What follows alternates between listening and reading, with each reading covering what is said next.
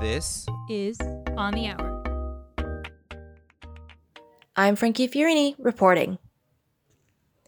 The president of Sri Lanka has given their military sweeping wartime powers after multiple bombs went off in luxury hotels and churches across the country, killing 290 people and injuring approximately 500 more.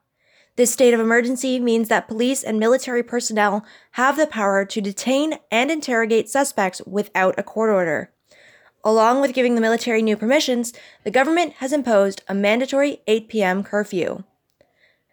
A Scarborough MP put together an interfaith vigil tonight as a memorial to the people that died in the bombings in Sri Lanka yesterday.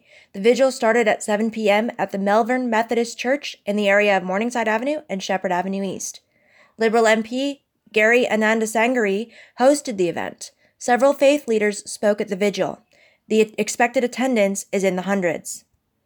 Here at home, there is major flooding in Quebec. Over 1,000 people have had to evacuate their homes overnight. The water levels are being attributed to the spring thaw and the rain.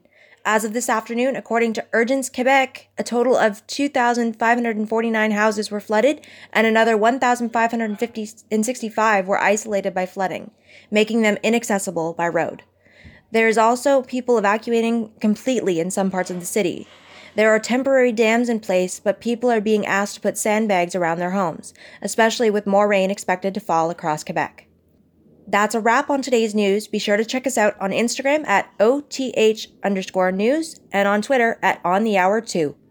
I'm Frankie Fiorini for On the Hour.